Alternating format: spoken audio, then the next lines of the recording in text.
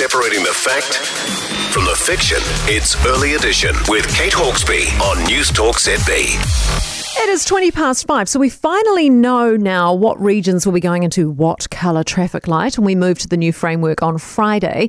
While most of the country is starting in orange, there are many regions joining Auckland in red. They include Gisborne and Northland, which will upset festival goers, of course, but also the Eastern Bay of Plenty, which is usually a very popular summer destination. Well, with us now is Whakatane Mayor Judy Turner. Good morning to you. Good morning, how are you? That initial reaction when you heard you guys were going to red, were you surprised by that? No, to be honest, we weren't. We're still working really hard on vaccination records across the Eastern Bay.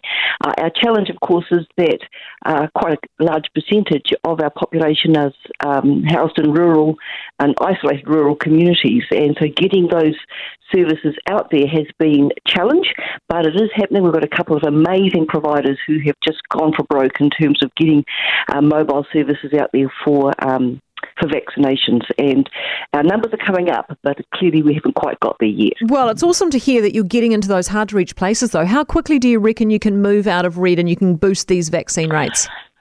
Look, I haven't spoken to the vaccinated people recently, but the impression I'm getting is that every time they go out there, the numbers are there, so people are signing up. And I think it's a lesson learned too, in that I think if you remember the beginning of the vaccination program, it was very much age-related in terms of who got it first.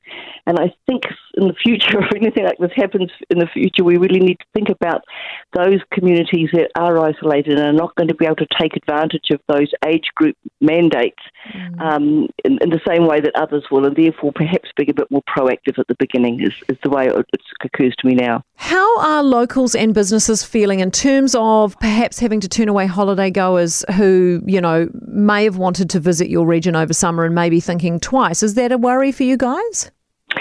A little bit, yes, because summertime in terms of our visitor economy is our heyday moment, where people love to come into the sunny Bay of Plenty, and we do have businesses who do rely on that up trade that happens over summer.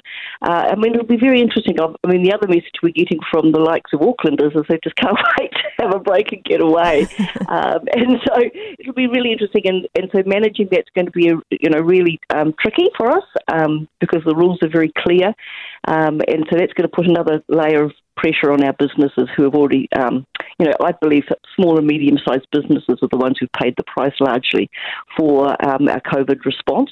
And to credit to them, they've been amazing. But I think, this chance now for them to stand up is really important to them. So, yes, we are concerned. Yeah. Oh, well, you sound like you're all over it, Judy, and I think there's some hope there for you guys. So thank you very much. Absolutely. Yeah. Absolutely. Good. I wish you all the very best for a hopefully booming summer.